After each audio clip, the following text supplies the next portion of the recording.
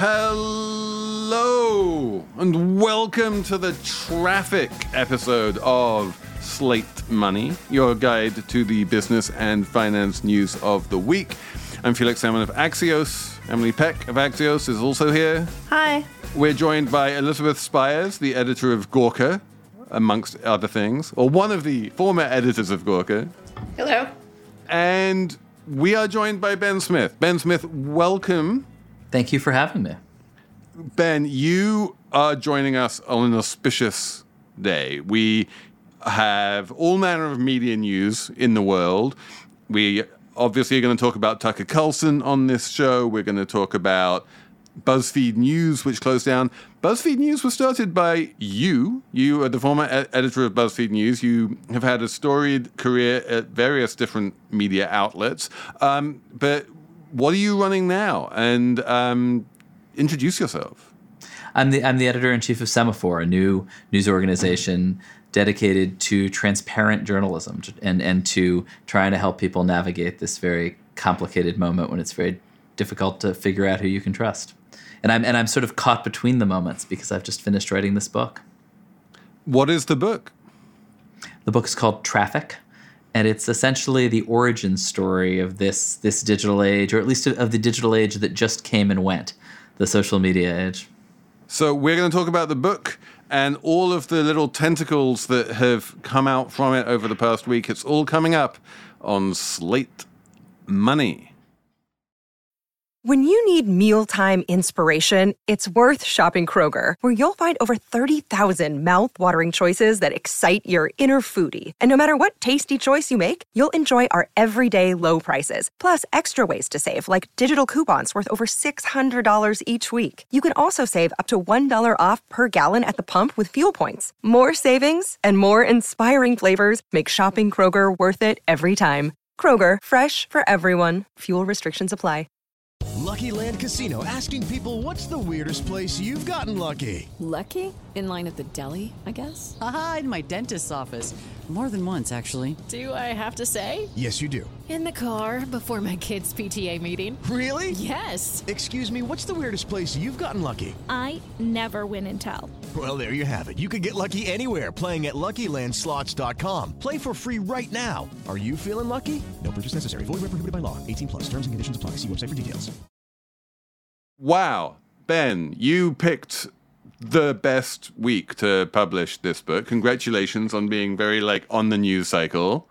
What is the most relevant news article for your book right now? Is it the official death of BuzzFeed News, or is it the defenestration of Tucker Carlson? I mean, the book really is about the end of an era. And I think we could all feel that. I mean, even when I started writing it in 2020, that the sort of moment defined by this sort of out of control social media was ending.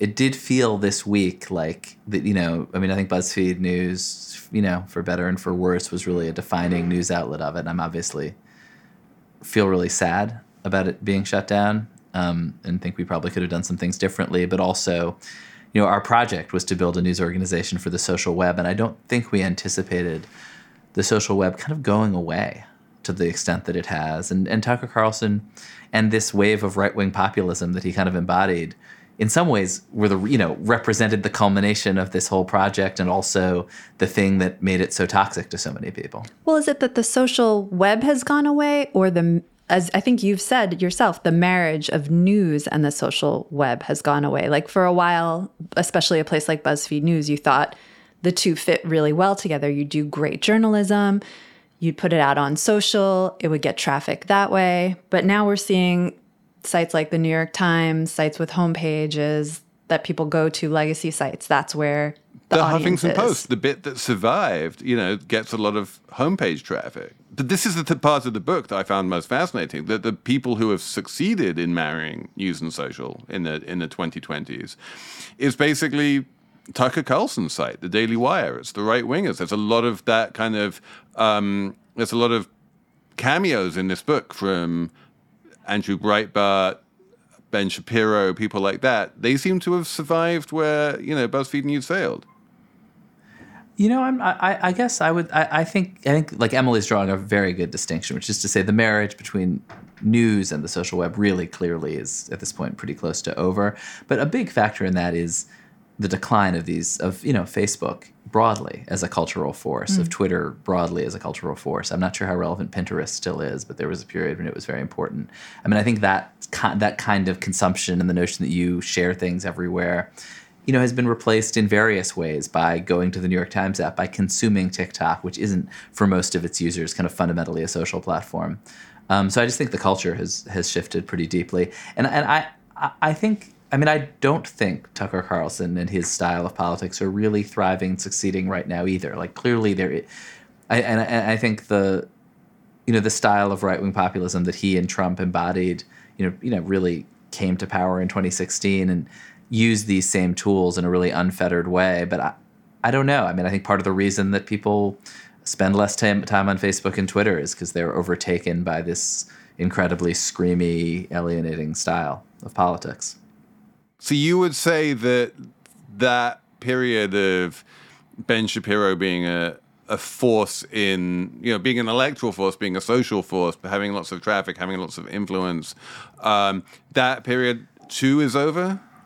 So I think it's interesting you mentioned Ben Shapiro because he got off the social web. Like they used Facebook. They used Facebook very effectively, but he is now running a subscription video site that has users who pay him directly to go visit it.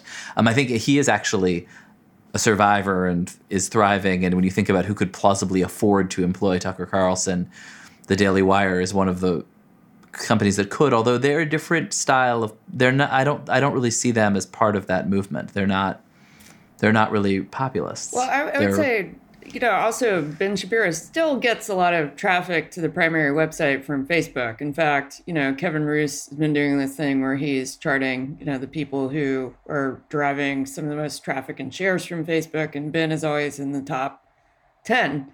So, and, maybe some of that is a function of Ben's politics appealing to Facebook's audience, which now is overwhelmingly in the U.S. kind of skewing a little bit older than it did in the beginning.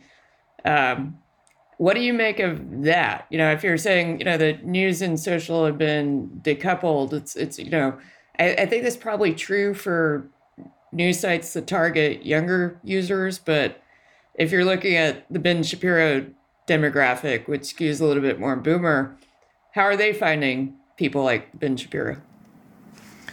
Well, I think, in fact, everybody's traffic from Facebook is down. I haven't specifically looked at the Daily Wires, but in a way that, they shifted to using Facebook the way like Disney uses Facebook, as a marketing engine for its real businesses, not as the distribution, not as its core distribution. Yeah, but I agree with you that that what's left of Facebook is older, and this has been true for this point, 7 years, is older and more progressively older and more right wing. One point, Ben, that you make in the book, and sort of like the tragedy of the book, I think, is, and I think I can tie this back to Tucker Carlson. Great. Is how the tools sort of innovated and the methods innovated by Jonah Peretti, the founder of BuzzFeed, making very social, shareable content, stuff that people have to share and show each other. Those tools were sort of co-opted by the right and the Daily Wire. And they were like, knew no boundaries when it came to like creating things that people had to share or, click on or whatever.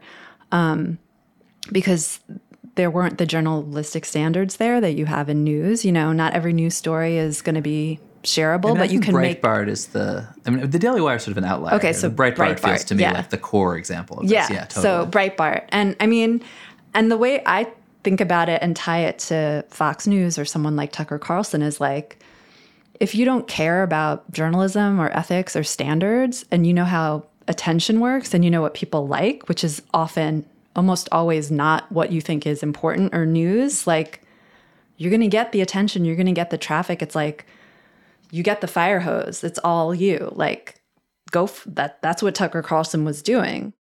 Or yeah, and you can be famously a pair of You can famously be just a pair of teenagers in Macedonia. You don't even need to be Tucker Carlson. You can be anyone with no real ethics. But Ben, you mentioned Breitbart, who is a really fascinating character in your book, who was explain a little bit about the relationship between Andrew Breitbart and Arianna Huffington, because this one is perennially fascinating to me. Yeah, and this, I would say, like, this is one of these things where you really had to be there. Fortunately, we were all there. But to think that if you're going to start a left-wing website, it makes sense to hire someone from a right-wing website. Like, why would you do that? And the answer is because, like, we're all websites, like blogs. Like, this is this tiny little world of blogs, and you have more in common with the other bloggers than you do with those, you know, people out in the non-digital world. And so Arianna is looking to start a left-wing rival to the Drudge Report, basically. And so naturally tries to pick off Matt Drudge's deputy, who, by the way, also used to work for her in her recently passed conservative life in California. And those lines, I mean, society is so politically divided now. And it was just less that. It was a less politically polarized society and moment. And so it just seemed slightly less insane that you would go and pick off and hire from the explicitly opposite ideological side in order to fight them. I mean, it's still quite insane and did not work out. Yeah, I mean, I think of Arianna kind of as a little bit centrist, though. And I think there is a conventional wisdom in centrist, particularly political media, that if you skew toward the middle, you're going to get a bigger audience because you'll get some conservatives and some liberals. And I think that's kind of not really correct logic, but I think that was part of the thinking, you know? Well, I mean, but Huffington Post, I mean, they'd had a meeting after Kerry lost in 2004 and said, we want to build a website to beat Bush, to beat the Republicans and help the Democrats win. So, I mean, I don't know ideologically, I mean, it was definitely a partisan project. And then it became really a Barack Obama project in the primary, which again, I don't think was necessarily because they were, as you say, like less or more centrist, but it was definitely, it was of the kind of cultural left in that way. When that was who Obama was. The George Clooney left. Yeah, exactly. Yes. But tell me, like, who deserves the credit for it? Because eventually, you know, BuzzFeed and Huffington Post ended up merging, and they had two newsrooms in one small and struggling company, and that never felt particularly sustainable. And eventually, the newsroom that ended up getting killed off was BuzzFeed News rather than HuffPost.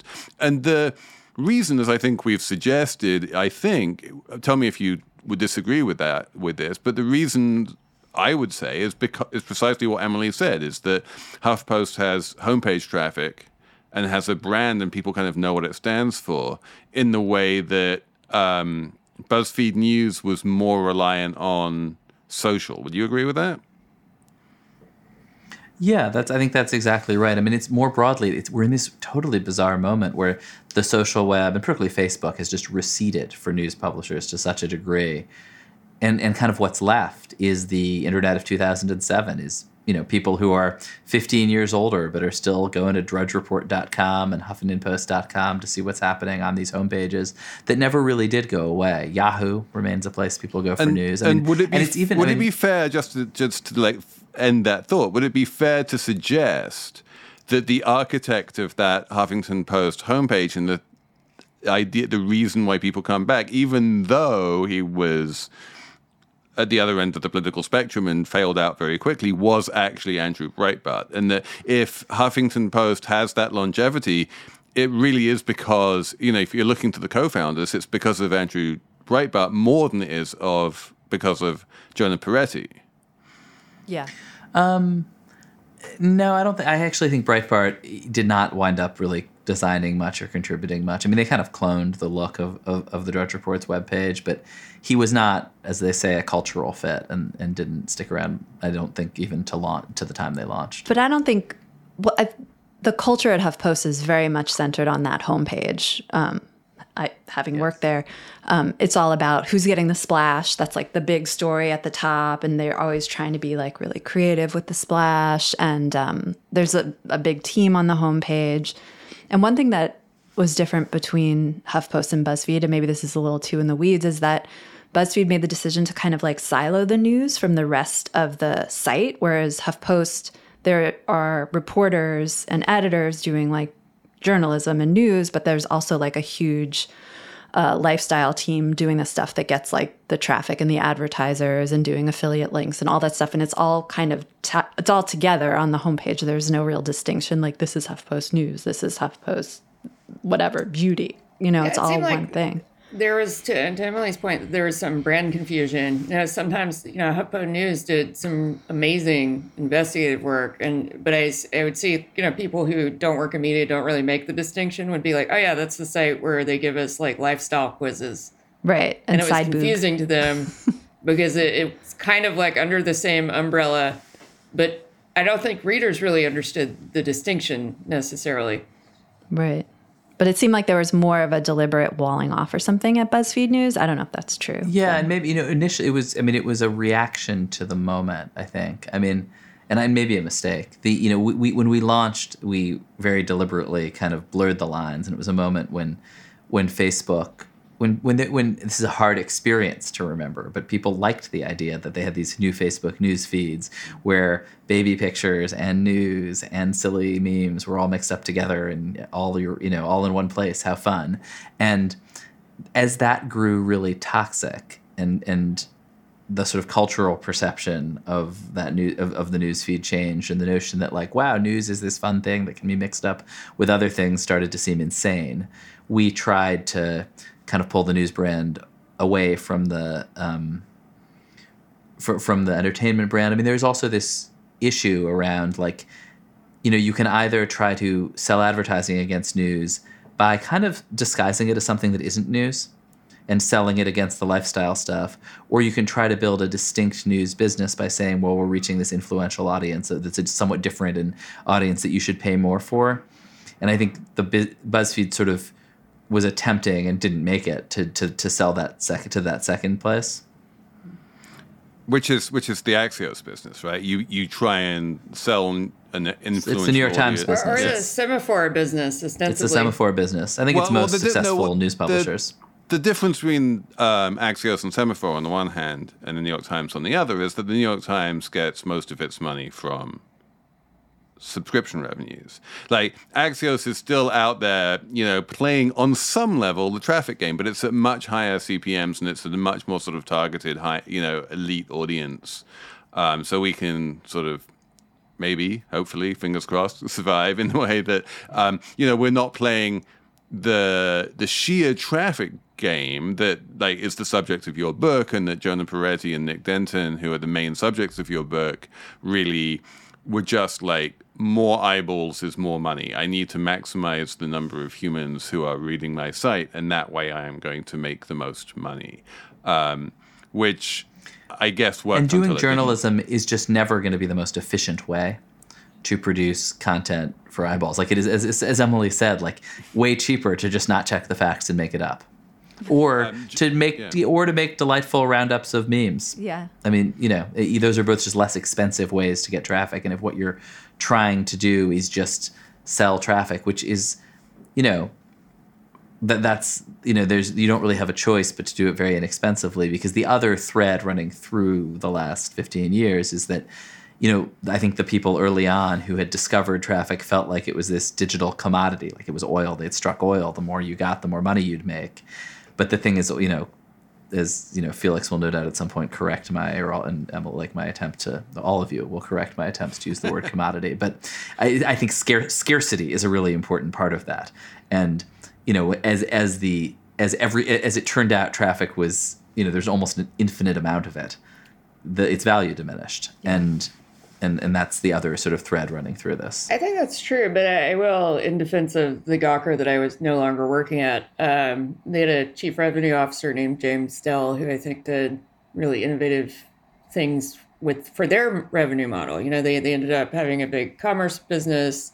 They were one of the first digital publications to start doing native advertising and to function as an agency on the back end of it. And they were profitable when Peter Thiel sued them out of existence. Yeah, BuzzFeed was profitable in that same period with those same models. And BuzzFeed was very purist in many ways. I remember, you know, the era of BuzzFeed when Jonah was adamant that there would be no banner ads. You know, everything would be native. Yeah. And then, in a way, like the fact that he hired you and spun up a news business it was sign of a kind of romantic strain of how he was thinking, right? Like, was there like a business reason to do news in the first place? What was his reason for doing that? So I think the business logic initially was very clear and bore out, which was that it was really important for the brand to move out of being seen as one of a number of kind of bottom of the internet meme sites. Like if you remember the 9gag, Cheeseburger, Break.com. I mean, 9gag was the biggest. And those were sites that by, 2015, 2016, 2017 didn't exist anymore. Partly because the social networks decided that they did not even have enough redeeming social value for Facebook and killed them. And so I think in some sense, from a brand perspective, and that means brand to readers, it means brand to advertisers, it was really important. It kind of vaulted BuzzFeed into this totally different category of being culturally relevant. And the sort of most immediate kind of consequence of that is that the platforms can treat you like a first-class citizen as they did publishers, or they can treat you as spam. And very important for any publisher that you're in that first category, even as that also diminished quite a bit in value. You cover this in the book, but I think you should explain to listeners why you moved out of traditional media and went to BuzzFeed. Yeah, I mean, I hadn't been in exactly traditional media for a while. I had been a political reporter who basically saw what Elizabeth was doing at Gawker and started copying it in politics. Using the tools of blogging just to do straight reporting, but to do it incrementally, to do it fast, to do it on the internet. And then was at Politico when it started, and we were the new thing, and essentially professionalized these blogging tools. Sites like Politico and The Verge, I would say, did that in around like 2007. And, as did Gawker, in a less sort of, not in any particular, but that was sort of the direction of travel, was toward turning these tools toward professional journalism. But if you were working at one of those sites in 2009, 2010, 2011, you could just feel the energy being sucked out of them by social media. And if you were watching your traffic, as I always was at Politico, you could just see that people stopped coming to the blog and were over on Twitter, and that the fun thing, if you got a scoop, the cool thing to do was to watch it travel on Twitter. And so when Jonah kind of approached me with the idea of like, there's this new world where people are going to open up their desktop computers and type in facebook.com or twitter.com, and the challenge for content is going to be distributed on those platforms, an era which is now over but was then new, it just totally made intuitive sense to me, and that's kind of why I came to join him. Can we just talk for a second about, because you mentioned Jonah's overall plan in creating BuzzFeed News, which you could argue now looks like a mistake, but at the time made sense, as Ben has just laid it out. What about the decision to not do a deal with Disney? Disney was offering so much money. I mean, that could have been the lifeline. Like, HuffPost survived probably because it got bought by AOL, and then it got bought by Verizon, and, it got those injections. I don't know. Ben would have 4 vacation houses right now. Probably, It wasn't a good financial decision. I mean, I'm right. Those RSUs would have stacked. In the question of shareholder value, it was obviously just the stupidest imaginable decision. But I guess to think back to those days. At the time, though, I feel like at the time people were like, this was like Mark Zuckerberg turning down $1 billion from Facebook. From right. Yahoo, Everybody was living in the shadow of that story. Yes. Mark Zuckerberg turning down the first offer. Not like the sort of much more common story of Mark Cuban becoming a zillionaire for selling some company that never really had an audience, that everyone is, no one can remember what it was, which is how most of these Silicon Valley guys are rich. I mean, it's right, but it's such a snapshot of the time. I mean, and one is that we kind of thought we were ascendant, right? And that we were just getting started, and I'd been there for less than 2 years when those conversations were happening. And it felt like the wind was at our back. Mm-hmm. Everything was growing. But But I think more selfishly for Jonah and for me and for a lot of our colleagues, not the president of the company, John Steinberg, and not, I'm sure not our investors, we felt like we were building this thing and doing work that was really exciting. And the prospect of essentially being plugged into Disney and to ABC News to help them figure out their websites just wasn't what we'd signed up for. And if we'd wanted to be sort of like employees of large corporations who were well compensated for helping them modernize, we would have chosen totally different career paths and have been different people. And so, like, none of us probably got into this to in a totally financially motivated way. It's the wrong profession for it. And so I think we made kind of non-financial and retrospectively just moronic decisions. So wind it forwards. Like, if you'd done it, if you'd said yes, like the stated reason for not doing it was like Disney would have suffocated us. I mean, they would have done, right? Yeah, they would have. I mean, in fact, we don't have to sort of guess. They took that money and acquired Maker Studios, and which was the sort of a YouTube middleman, basically, that was going to be their path to the internet, and it collapsed and no longer exists. I believe there was also a company they sunk a bunch of money into called Fusion, which I used to work for, and and I can tell you, as someone who worked at Fusion, and this has been reported, they did interfere and they did want to stick their oar in, and there was a constant fight to stop, being told what to do by people who presumably, like, you exist because they don't know what's best, but they can never resist meddling. Yeah. And I guess the other example is Disney buying Nate Silver's 538 or buying the other media news. 538 is dying as well. Yeah. So, this week Nate Silver said they weren't going to renew his contract and everyone got laid off. And I guess Nate Silver is the one who has the rights to whatever models they use to do their big branded things around elections and sports. So, like, when he leaves, that leaves with him. So, effectively, not really a thing anymore, 538. So, I guess, Ben, what you're saying is what Felix is kind of saying is either way, if you had done the Disney deal or not done the Disney deal, probably in the end, BuzzFeed would probably not exist in 2023 either way. Yeah, I mean, or BuzzFeed News. It's hard to predict. It's hard to predict, and we did an enormous amount of pretty ambitious independent journalism that I'm proud of doing. And so I guess I don't have really regrets about it. Ostensibly, there would still be a BuzzFeed, but it would be which Disney princess are you, Well, that never went away. They have that anyway. I mean, people need to know. Yeah, or maybe it would be a television show, or maybe they would have successfully migrated the brand into streaming in a way that, who knows? It's hard to know. We are going to have an ad-supported ad break from advertisers paying very high CPMs to podcasts because podcasts are the new blogs or something like that. We'll be back talking about Tucker Carlson being out at Fox News. Apple Card is the perfect cashback rewards credit card. You earn up to 3% daily cash on every purchase every day. That's 3% on your favorite products at Apple, 2% on all other Apple Card with Apple Pay purchases, and 1% on anything you buy with your titanium Apple Card or virtual card number.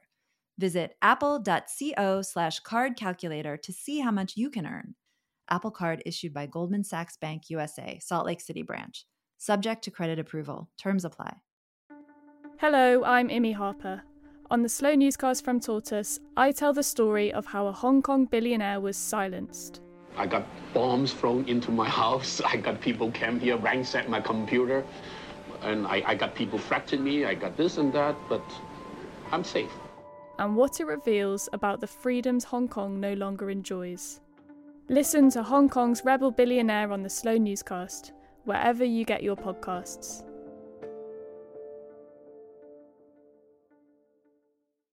This episode is brought to you by Progressive Insurance. Hey listeners, whether you love true crime or comedies, celebrity interviews, news, or even motivational speakers, you call the shots on what's in your podcast queue, right? And guess what? Now you can call the shots on your auto insurance too. Enter the Name Your Price tool from Progressive. The Name Your Price tool puts you in charge of your auto insurance by working just the way it sounds. You tell Progressive how much you want to pay for car insurance. Then they'll show you a variety of coverages that fit within your budget, giving you options. Now, that's something you'll want to press play on. It's easy to start a quote, and you'll be able to choose the best option for you fast. It's just one of the many ways you can save with Progressive Insurance.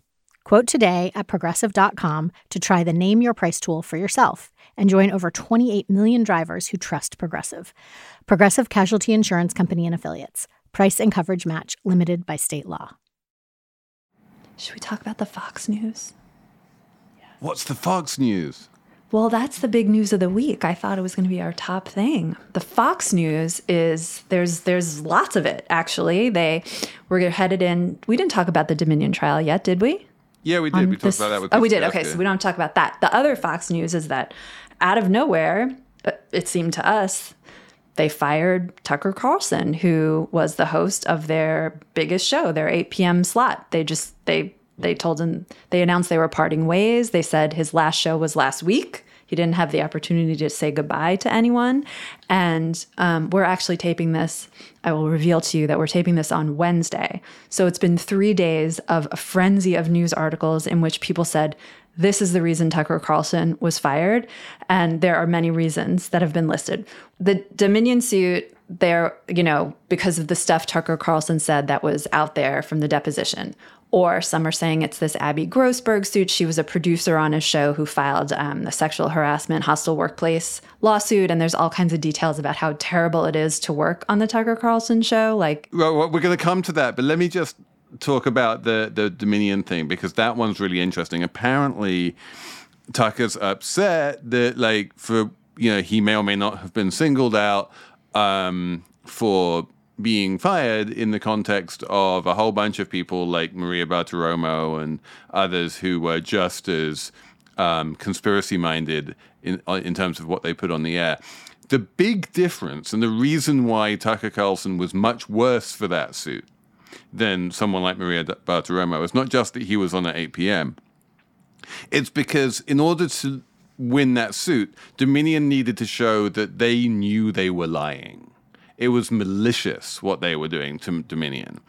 And Maria Bartiromo, there's nothing on the record from her saying this is all complete bullshit and I know that I'm lying. Whereas with Tucker, he's smart enough or dumb enough to have put it in writing that he said that all of these people he was having on the show were complete lunatics and were off their tree. And yet he went on and put them on the air anyway. And that's how you get to $787 million in damages. If you believe your lies, then that's not.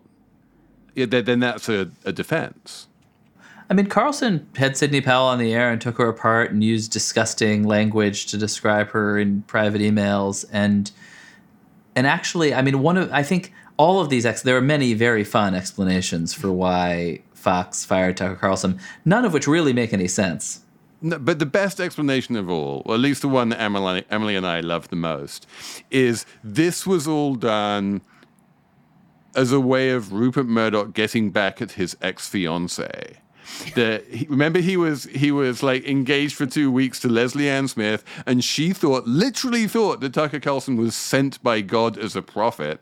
And so the minute he breaks up with Leslie Ann Smith, Rupert Murdoch does not do amicable splits. So he just goes all out, and so he fires Leslie Ann's favorite host just as part of the divorce, they were never even married.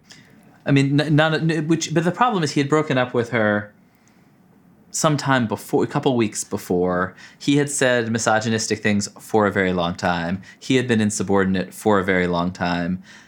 Somebody woke up Sunday morning and decided to fire him. And part of the problem is that there's a number of sort of official-sounding leaks out of Fox about how there were meetings and how they had thoughtful conversations and they care about this or they care about that. And they just lie so much. I mean, you think they lie on the air, like their communications department just is the least reliable element of American media. And so you've got to assume that most of the anonymous sources are lying when you read stories about Fox. There was a story that Irina Brigante, who's the very powerful, head of PR at Fox, has a dossier on Carlson that if he, says anything negative about the network or goes to a competitor or does anything antagonistic, that they're just going to release. Does that sound plausible to you? Do you think that there's something that we don't know nonsense about Carlson that's going to be worse? I mean, sure, whatever. But they just go around making inane threats against each other all the time. That just seems like obvious nonsense. There was a lawsuit. There was discovery. I mean, of course, they have a dossier of stupid things they've all said to each other. But that just struck me as like the most sort of obvious theatrical BS that the Fox people put out to make themselves look like they have power, like these executives, Suzanne Scott, Irina Briganti, who are, totally helpless while the inmates run the asylum. And then occasionally Rupert wanders in and makes autocratic decisions, and then he wanders out again. And then they try to explain it like it's a normal company. Interesting. I like that. What about, there was a journal story earlier this week that basically was like, actually, Tucker Carlson maybe got the ratings, but he didn't have any of the top tier advertisers. No one wanted to be associated with that show except the MyPillow guy, basically, and a few other people. And I guess his ratings were even slipping, and they said some show called The Five, which I think I only am aware of because I watch Saturday Night Live sometimes, was actually beating it. So he perhaps wasn't as big of a ratings draw as he is thought to be. Yeah, I mean, it's been a slow news cycle. And so sort of softer show, until this week, really. And so for the last several months, softer shows have been outperforming hard news sort of across, it makes sense. We've been all watching Succession rather than CNN. You know what I mean? It's a much more entertaining show. There are all these true facts that are reasons that Tucker Carlson, as an employee of any of our companies, would have been fired. It's just that the notion that, but also they fired him on 10 minutes notice on a Monday morning. It's just not, they're trying to repackage this as some normal corporate decision in what is obviously a totally bizarre family business that does not operate in a normal way. That's the best take of all. So you just attribute it to Rupert being it's Rupert being Logan Roy and capricious. He broke off his engagement. He got engaged 2 weeks ago, broke off the engagement. In an email. He announced that his two public companies were merging several months ago, decided actually never mind. Under some pressure. It just seems like you have a 92-year-old making some decisions at a rapid pace. Ben, when are you going to publish this take? Because it's the best one yet. We published it. Matt Tani wrote it. It's the truth. Yeah. Let me ask you about the power of Fox to create Tucker Carlsons. Like we have a long history of these kind of people. There was Glenn Beck. There was Bill O'Reilly. There was even like Megyn Kelly for a hot second. There was Tucker Carlson. Every time, each of these people feels very big. Jack Schaefer has a good column about this. And then they go, and then there's someone new, and it's just the caravan moves on. Do we expect that Murdoch and Suzanne Scott and the people in charge of Fox News still have the power to install someone in that 8 p.m. slot and like make them this huge ratings hogging star? Or is that are those days waning too? Of course they do. Their audience is the oldest of the old cable news audiences, and it's folks who, find their content by speaking aloud to their remote. They're not people who are going to download an app and follow you to your new platform. It's just not that generation of users. And I think the clearest evidence of that is that they launched a streaming service called Fox Nation that totally bombed, despite it being called Fox Nation and marketed incessantly on Fox. Yeah, they're just going to wheel in some other person. It doesn't really matter because they have the built-in audience at Fox News. People will tune in. Doesn't really matter who's in the chair. And it's not like we'll miss Tucker Carlson's distinctive journalism where he had stories no one else had, right? They'll find some other personality who'll say some other kind of off-the-wall things to appeal to the same audience. Yeah, they'll find somebody who that audience likes. I suspect, though, usually they're broadcasters or Republican Party apparatchiks who are, entertaining and colorful and say things that lots of people object to, but are not like fun, but also care a lot about winning elections for Republicans and care a lot about the Murdoch Company bottom line. I don't think Tucker really cared about winning elections for Republicans. Like, he was leading an insurgency out of the Republican Party. He was inviting Viktor Orban onto the show. He was like, didn't he go to Hungary and do like an entire week from Budapest? Yes. Yeah. He was sort of driving a message, like a very explicit racist message that, you know, I think, I guess, I mean, there's obviously a dispute. Like, is Trump just the embodiment of the Republican Party, or is he an outlier? Like, Tucker was the Trump of Fox and will be replaced by the DeSantis of Fox, like somebody who looks and who says some of the same words but basically just wants to cut taxes. He famously gave a talk at a dinner for Orban where he said, you know, I love you guys because you hate all the right people. And everyone instantly knew what he meant. Yeah, but that was also the Gorka crew. You know, they all bonded over who they hated as well. And as long as you hated the right people, you would fit right in at Gorka. It depended on the Gawker editor, but, you know. But we should... Elizabeth Spires predates the era of Gorka editors having large staff who need to get on. It was just a one-woman show at that point. We need one more ad break because we are ad-supported, except for you lovely Slate Plus folks. We love you very much. You give us our beautiful subscription revenue, which helps diversify our revenue. After these ads, we're going to have the numbers round. Let's have a numbers round. Emily, did you bring a number? I did. I brought a number. My number is 69. $1 billion. That was or is the Microsoft bid for Activision, but this week that bid, which was already kind of under fire in the U.S. by the FTC, we learned this week that British regulators blocked the bid, and now it's looking kind of sketch if it goes through or not. And this is a big deal, literally a big deal. One of the, I think, the biggest tech deal since like AOL Time Warner. So that didn't end well either. So we'll see how this goes. Brits, first they scupper Barclays buying Lehman Brothers, and then they scupper Microsoft buying Activision. All of these things, you can just blame the Brits. Well, Microsoft's going to fight it, so it's not over. Yeah. Yet. But we'll see. My number is 14. And that's the number of years Gawker was in business before Peter Thiel put it out of business, which I just want to point out is 4 years longer than Peter Thiel's hedge fund Clarion Capital is in business after it famously imploded, and Gawker wrote about it. So noted. Yeah, there is a pretty compelling story that the thing that Peter Thiel hated about Gawker was the reporting on Clarion much more than the reporting on him being gay, which is why everyone thinks that he was annoyed at Gawker. Yes, that's my theory too. My number, since we're being a bit newsy, is $19 billion. This is yet another mini bank crisis week. The bank in crisis this week is First Republic. And one of the interesting things about First Republic was people thought that it wasn't a Silicon Valley bank in terms of the assets on its balance sheet. It didn't have a whole bunch of bonds that were underwater. Turns out it had a bunch of mortgages that were underwater. They were lending a bunch of interest-only mortgages to people, which and they were like lending money to the president of Goldman Sachs, and the president of Goldman Sachs is probably borrowing money from you because you're giving him a really good deal.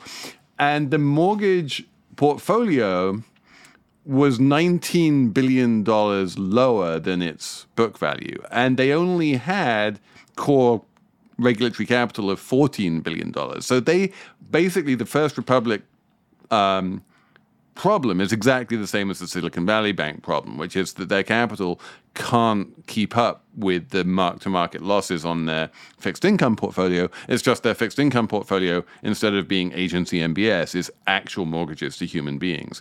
I suspect that next week on Slate Money we'll be talking more about First Republic Bank. Ben Smith, what's your number? Yeah, so I brought a number from the distant past, and so, in the media business, which is that one of the things that struck me in reporting out this book is that the CPM's Gawker, CPM meaning cost for 1,000 views, which is the the sort of standard price sheet for digital media. In 2003, when Gawker started selling advertising, was $9. And if you're sort of familiar with the business, that's like today, like a little on the high end, but like if you're getting that on a sort of standard issue website, that's like pretty good. But if you're trying to sell scale, if you're BuzzFeed or something like that. And what's sort of amazing, I mean, it just shows you like, it's essentially declined in value. It's something that has declined in value since they started telling it in 2003. But in 2003, when Elizabeth was running Gawker in 2003, it was deliberately being marketed as a website for the Manhattan elite. Like, you had that elite audience at the time, or you at least aspired to. There was, I want to point out, because this is early Gawker, craziness. There was no real ad serving platform in late 2002, early 2003. And nobody was buying ads on blogs because there were no commercial blogs. And so Nick put up like a fake Corcoran banner that just linked to the Corcoran website. It wasn't a real ad, but the idea was that it would signal that space was available. And sure enough, somebody from Douglas Elliman called like a couple of months in and was like, how much for that spot? But just to think of, it's incredible, but also just to think that they invented this very, very rudimentary business, and you would have in any normal world thought, wow, like as we get better at this and more sophisticated and the market grows, like these numbers are going to go up. And instead they went down. Yeah, we really need to get John Battelle on the show, because he's the guy who really understands the economics of banner ads better than anyone in the world. And he is very guilty about it. He's like, I should never have invented that ad server. It was the worst thing I ever did for the ecology of the internet. But what your number reminds me of, Ben, is the famous thing that, back in the 1930s, the New Yorker was paying its writer like $1 a word. And that $1 a word freelance rate has basically stood still for 90 years. Like, these things don't go up. Tough business. Tough business. Thanks for joining us, Ben. It's been amazing having you on this show. It's really so fun to talk to you, all fellow veterans of that era about it. We're all ex-bloggers. I don't know how many podcasts there are these days where everyone is an ex-blogger. Emily's looking at us like, Emily's like, I'm not a blogger. I'm a proper journalist. Do you not self-identify as a blogger, Emily? Emily used to work for the Wall Street Journal. She never blogged. I technically blogged at the Wall Street Journal, but I don't think that counts. Count it. Thanks to Patrick for producing. Thanks to all of you for writing in. Let us know what you want to know about First Republic next week on slatemoney@slate.com. And we'll be back on Monday with the next episode of Slate Money Succession.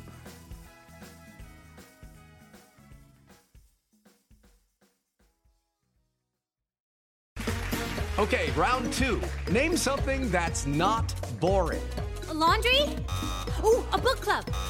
Computer solitaire, huh? Ah, sorry, we were looking for Chumba Casino. That's right, ChumbaCasino.com has over 100 casino-style games. Join today and play for free for your chance to redeem some serious prizes. ChumbaCasino.com. No purchase necessary. Void where prohibited by law. 18+ terms and conditions apply. See website for details.